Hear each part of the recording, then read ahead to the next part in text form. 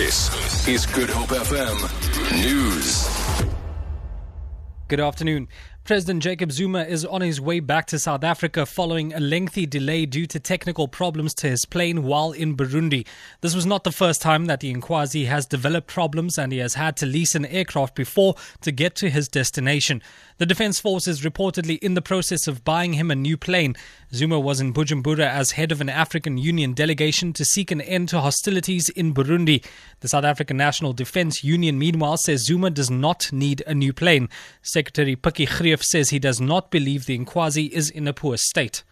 The Inkwazi goes through the same maintenance programs as every other aircraft in the same class as prescribed by the aircraft manufacturer and so on. So those maintenance checks are done regularly. And as I say, it's nothing unusual for a plane to develop technical issues. One must remember it's a mechanical piece of machinery. One person has died when a fire swept through the Mandela Park informal settlement at Imizamo Yetu near Hout Bay. More than 180 dwellings have been destroyed, leaving hundreds displaced. Berenice Moss reports. Residents have started clearing the site where their houses once stood to rebuild their structures.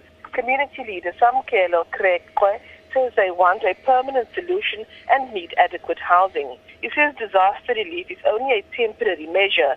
He does not want to speculate on the cause of the fire. Officials from the city's disaster risk management team are still busy at the site.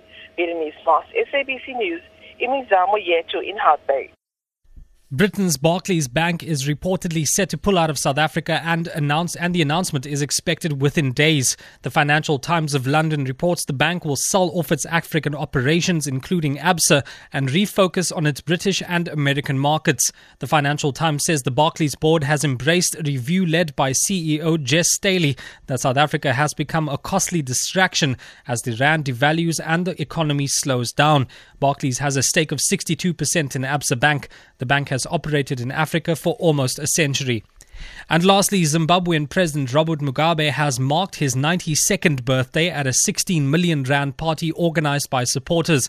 The opposition MDC says the celebrations in a drought-stricken country are an affront to ordinary Zimbabweans. Thousands of ZANU-PF supporters gathered next to the Great Zimbabwe ruins to pay tribute to Mugabe.